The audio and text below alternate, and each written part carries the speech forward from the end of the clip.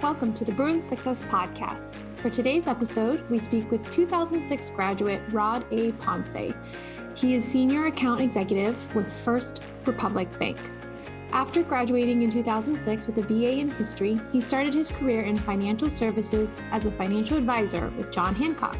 In 2009, he left the financial advising business to become a licensed personal financial representative for Washington Mutual Bank, where he began to focus primarily on residential and small business lending.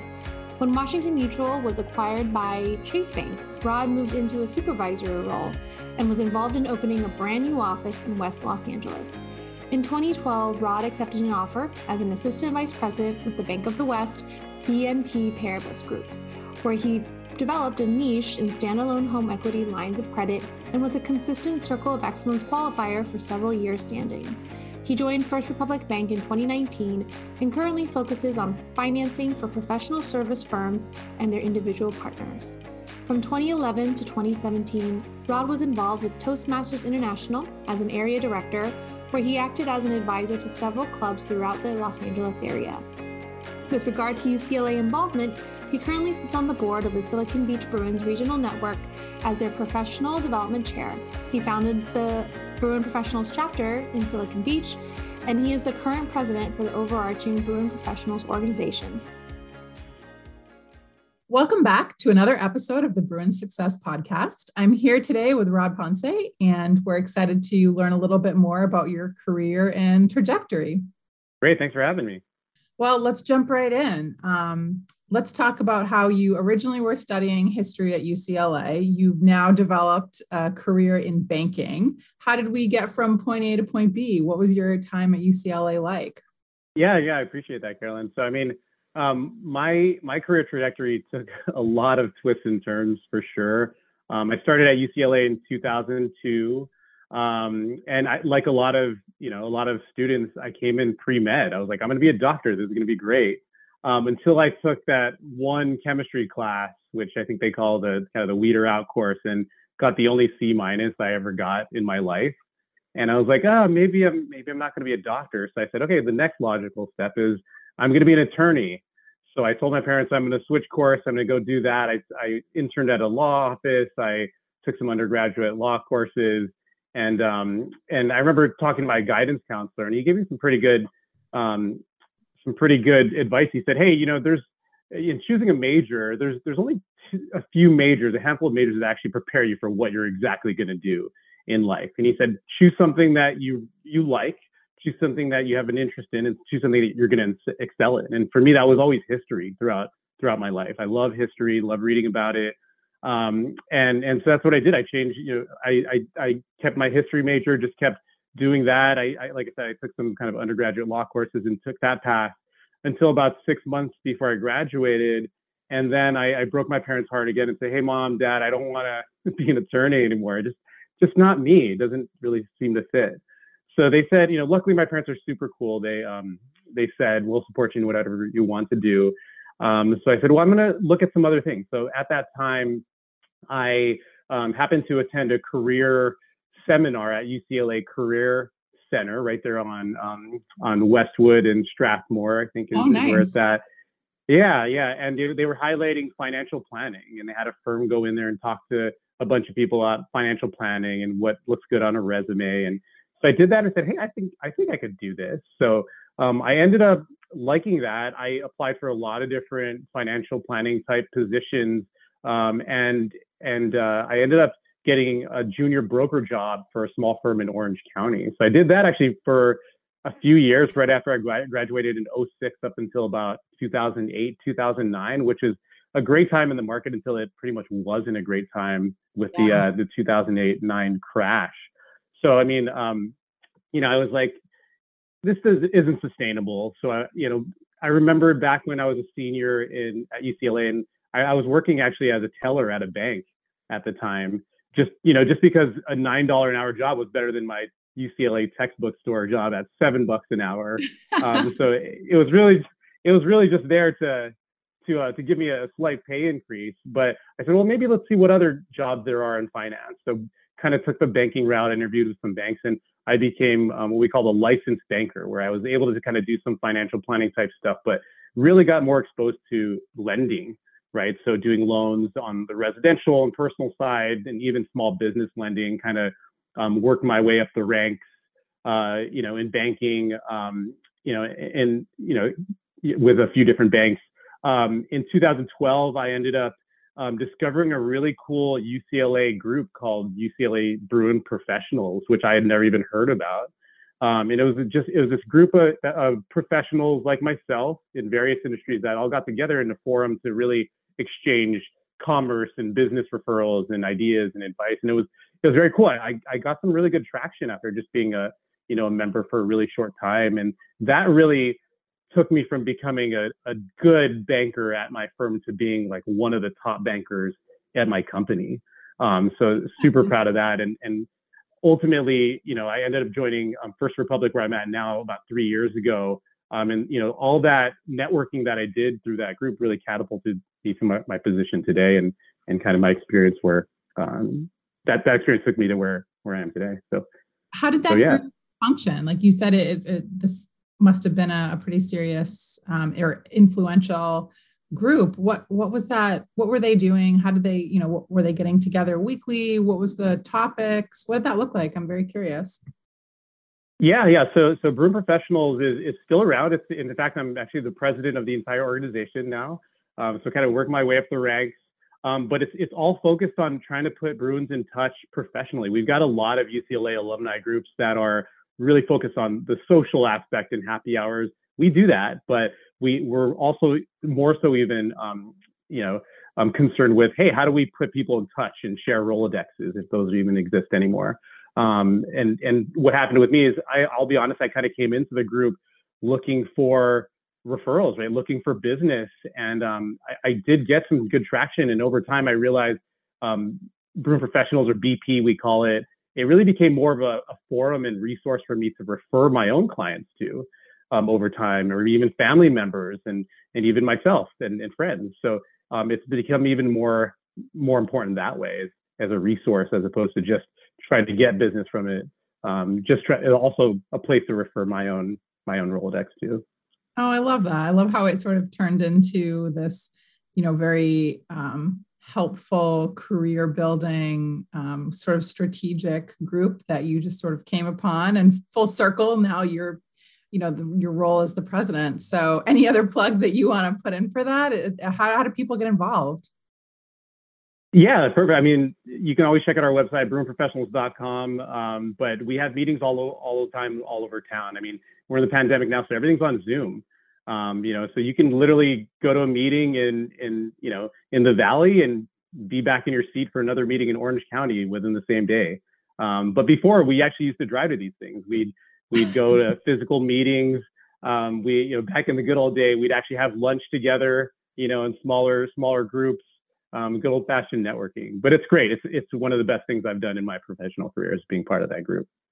Awesome. I love the continued connection to UCLA. That's always nice to hear. What else were you involved in at UCLA as an undergraduate student? Oh gosh, as an undergrad, I was part of Student Welfare Commission as a small committee. There, it was like more like a health, nutrition, and fitness thing. Back then, I was a lot more fit than I am now. But yeah, really focused on doing that. We put on an annual kind of big event where it's kind of like a big festival, which was kind of cool, that we did for that group. What other things? Other than that, I mean, just standard going to football games and basketball games, the standard UCLA stuff. Nice.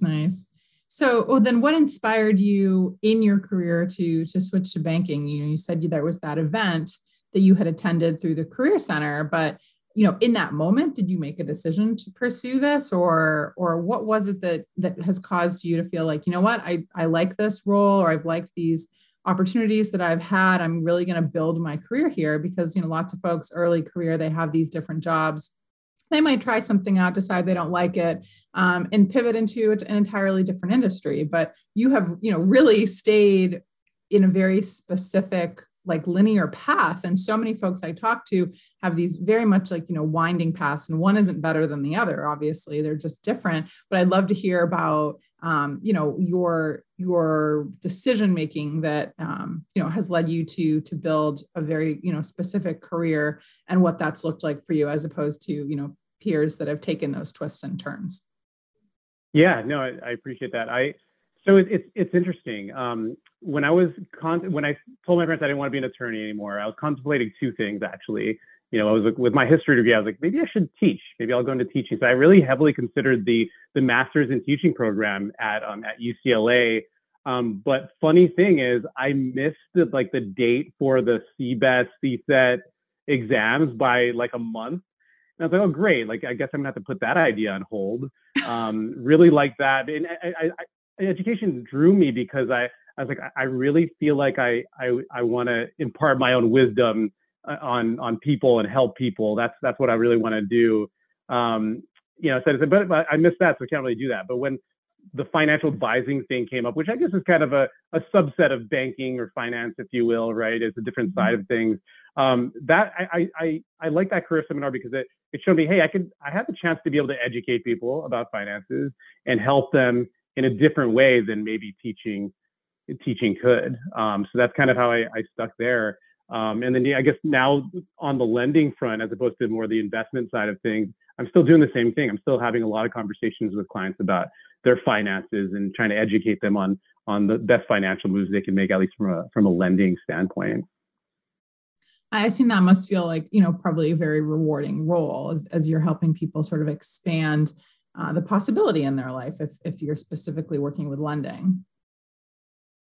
Exactly. Yeah, that's exactly right. I mean, it's a huge factor in the financial profile of anybody, right? It's, getting to your home, those types of things. If you're a business owner, getting that small business loan to expand your practice, there's a lot of importance in that.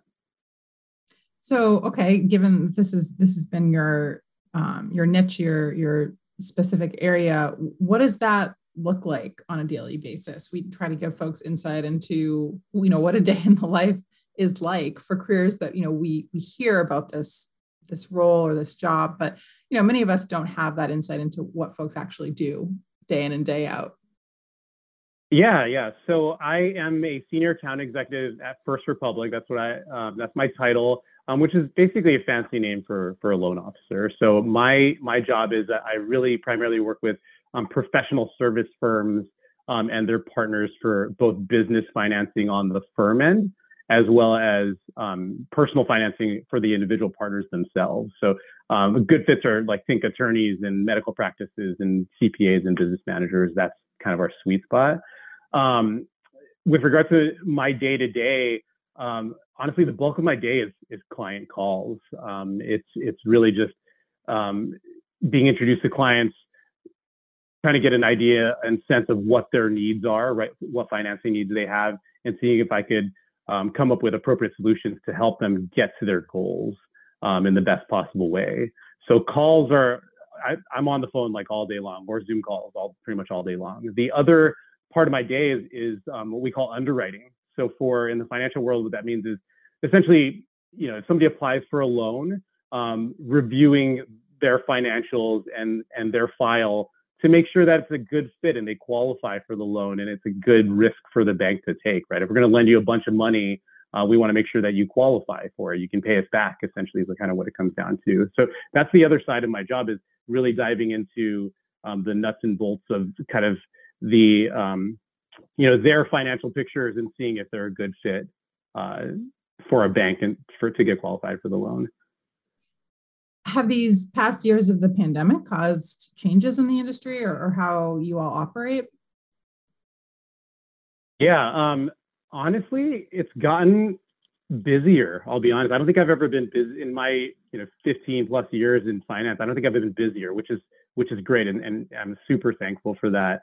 But I feel like switching over to the remote environment has really sped things up because, I remember, back pre-pandemic, I'd be like, oh, I'm going to do 3 meetings today. I'm going to have a meeting in the morning, a meeting for lunch, and then a meeting in the afternoon, and travel time existed. Now, with the Zoom world, it's you can have 8 back-to-back meetings with literally little to no transition time. Oh which my is gosh. which is ultra efficient, right? Which is ultra efficient, but at the same time, sometimes it can be a lot. So I've had to learn to adjust my schedules. I had to learn to block out time to transition, really, to just take a breather, have a meal, take lunch. There was a point during the very start of the pandemic where I literally wasn't even eating lunch. And I was like, oh my gosh, I just worked 8 hours. So it taught me a little bit more time management dealing with the Zoom world, because it's gotten so busy where, you're so easily accessible and face-to-face meetings can happen so easily. But now I think I'm a lot better with that. Yeah, you've got to make time for lunch. That's a priority. For Well, sure, for sure. so given what you've been building up this career, where do you see your next steps headed in the future? Yeah. So future for me, I hope to, take what I've learned and kind of build and expand a team. Hopefully I can, kind of along the lines of what I had originally thought in educating people, right? Maybe I can not just be kind of a lone ranger and doing loans, but maybe I can build a team and train other people underneath me. I think that would give me a lot of satisfaction. I already have one associate on my team now who is like literally my right hand guy. He does a lot of the heavy lifting for some of the underwriting that we do. But it'd be nice to maybe we can expand that. I'd love to manage and build a larger team at some point in the future. What makes someone good at this role? Are there particular skills that you would point to for yourself or for your associate that makes someone successful in this position? Yeah, honestly, it's it's funny with I never had a finance background, right? I was a history major in college, has nothing to do with finance. But I think we're just looking for just good people in general. I think anyone that's a smart person who's well-rounded enough, is good at talking with people, but has a decent enough knowledge of how to crunch numbers, and can be trained and taught, I think can do well at the position, right? I don't think, we don't always hire finance people all the time, but we want good quality people that are ambitious, and want to see a job done through to the end, and can, and self-starters that are ultra motivated to grow in their careers. So as folks consider different paths, would you describe this as specifically banking? You've mentioned finance a couple of times. What are some of the adjacent careers that exist in this world? Yeah, there's so many. Finance is so large. I mean, so right now I'm in lending, and there's so many different types of lending. There's business lending, there's residential lending, right? There's commercial lending, in real estate. That's just the lending side. On the other side of the balance sheet, there's the investment side, which I used to do. So there's financial planning, there's consulting, there's so many different things. There's private equity, there's doing stuff with stocks and bonds. The positions are endless, and even within a bank itself, some of the large institutions and even some of the medium-sized institutions, there's even other career paths that aren't in those kind of major verticals. I mean, there's operations and there's other things behind the scenes that make a bank operate, that marketing that anyone can plug into. It just depends on which route they're willing to go in or explore. Is this the type of career or world where it's important to obtain a graduate degree or an MBA? Not necessarily. I just have my undergraduate degree from UCLA. I've thought a lot about trying to maybe go back to Anderson to get my MBA, but in my position, at least in sales, which is what this truly is, it's not necessary. Somebody could be just as successful as long as they're doing the right things and just getting at it. Okay, well, you just mentioned sales, and I've got to touch on this because it's a conversation I've had with folks in my own career for years, that a lot of people hear sales and they get very nervous. They're imagining, an image of like a door-to-door knife or vacuum salesman, and that's really just not what sales is anymore. I mean, my position is that sales exists truly in really every industry, because you're either selling a service, you're selling yourself, you're selling an idea that everybody would benefit from having a skill set in sales. Could you speak more to how that plays into, your role, but also what you've seen in the banking and finance world? Yeah, that's interesting. I think everybody's in sales, honestly. I mean, it's whether you're working in development, right, to ask for donations, that's sales, right? If you're a physician and you're presenting a solution, a couple of different solutions to a patient on how they should proceed with treatment, that's a sale right there, right? It's persuading somebody to do something that makes sense and is to their benefit. And most times, it's not so much the sneaky, like you said, door to door knocking on. I couldn't do that myself. There was a point in my career where I was dialing 100 people a day to try to get a meeting, but those days I think have come and gone. I think for me, as it applies to our field, it's more so about trying to identify needs that clients have, and trying to find appropriate solutions for them to help them in whatever their goals are. I think that's really what it is. We don't sell things to people anymore. We recommend solutions and provide recommendations, and it's them that buy it. They're not sold it. Gotcha. So that seems like a better way to think about it then, rather than you're selling something. It's just, here are the recommendations. And, do you have advice for people who, even if they're not going into finance or banking, how do they increase their skill set in being able to have a conversation that's strategic and savvy to be able to present potential clients in any industry with options, but also, trying to, I don't want to say like sway them, but obviously we all in our jobs have a goal that we're trying to reach with, different constituent groups. So, is there a particular skill set that people might want to grow, increase, or hone up to be able to do work like that? Absolutely. I think in general communication, one kind of non-UCLA activity or group that I was involved in for many years was Toastmasters. I'm not sure if you've heard of Toastmasters, but it's a group that's purely devoted to teaching people how to improve their public speaking skills, right? It's one of the biggest top fears, right? Google top 5 fears for people, and public speaking is usually like at the top of the list or very close to it.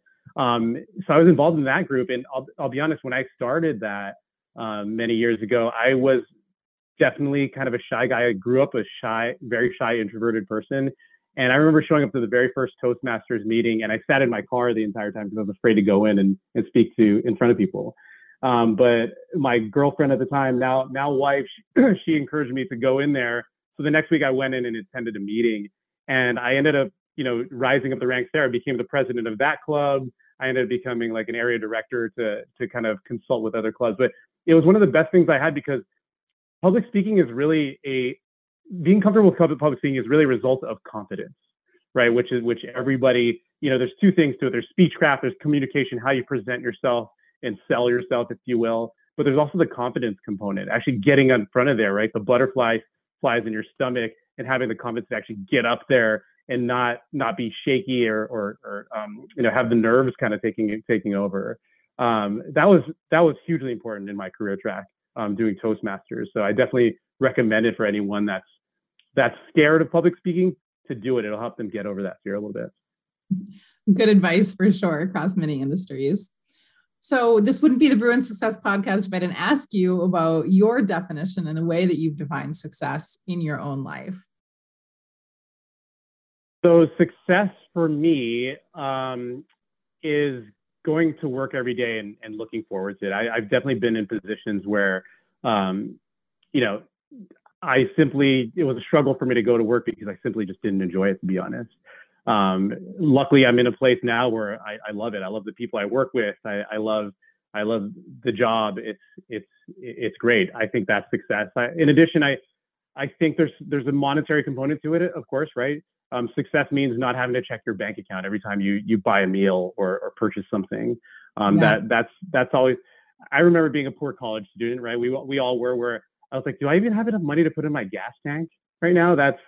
I've been there. Thankfully, I'm blessed to say that I don't have to worry about that anymore. Success also I think is work-life balance. We all work so hard, especially in the Zoom world. It's even harder now. I found myself in situations where I'm just like, man, am I working to live, or am I kind of living to work right now? And I think it's important to find that balance. So to make sure you have a personal life outside of the office or the office, right? I'm holding up quotations for the podcast. To have a life outside of just work, right? So you have time to recover. Because again, you're there, you're working to live, not living to work. And lastly, I think success is, it's as cliche as it sounds, it's finding happiness, right? It's you get to a point where you realize you're making good money, and making even more money won't make you any happier.